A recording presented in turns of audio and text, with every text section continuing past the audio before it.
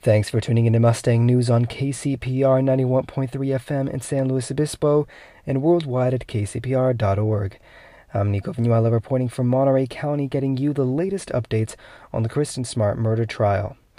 Tuesday morning, cross-examination resumed for Steve Fleming, a friend of Smart's at the time of her disappearance. On Monday, Fleming had testified that other girls around the dorm had told him that they thought Paul Flores was, quote, creepy, end quote.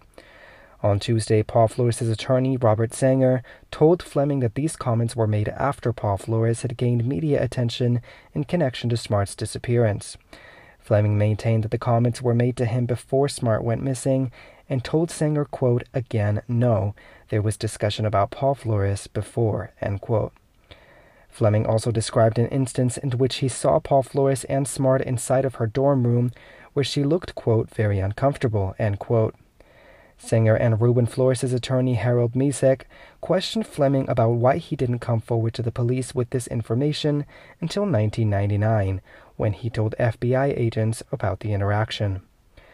Fleming told Sanger, quote, do you see me? I'm an East Oakland kid. I'm African American, end quote, and said that at 18 years old he was, quote, scared of the police, end quote, based on his experience growing up. He gave Misek a similar statement when he asked about it.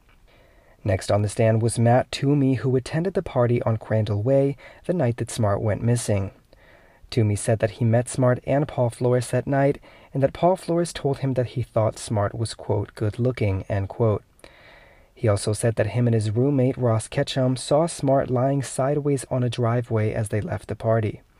They offered to walk her back to the dorms, but she told them to leave her alone.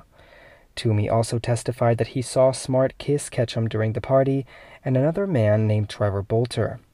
Bolter also took the stand on Tuesday, but the courtroom ran out of time during prosecutor Christopher Prouvrel's cross-examination of him. He did have time to confirm that Smart kissed him at the party. Bolter's cross-examination will resume Wednesday morning. Paul Flores is currently charged with Smart's murder, while his father, Ruben Flores, is charged with accessory to the crime.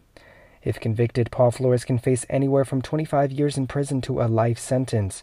His father is facing a maximum sentence of 3 years.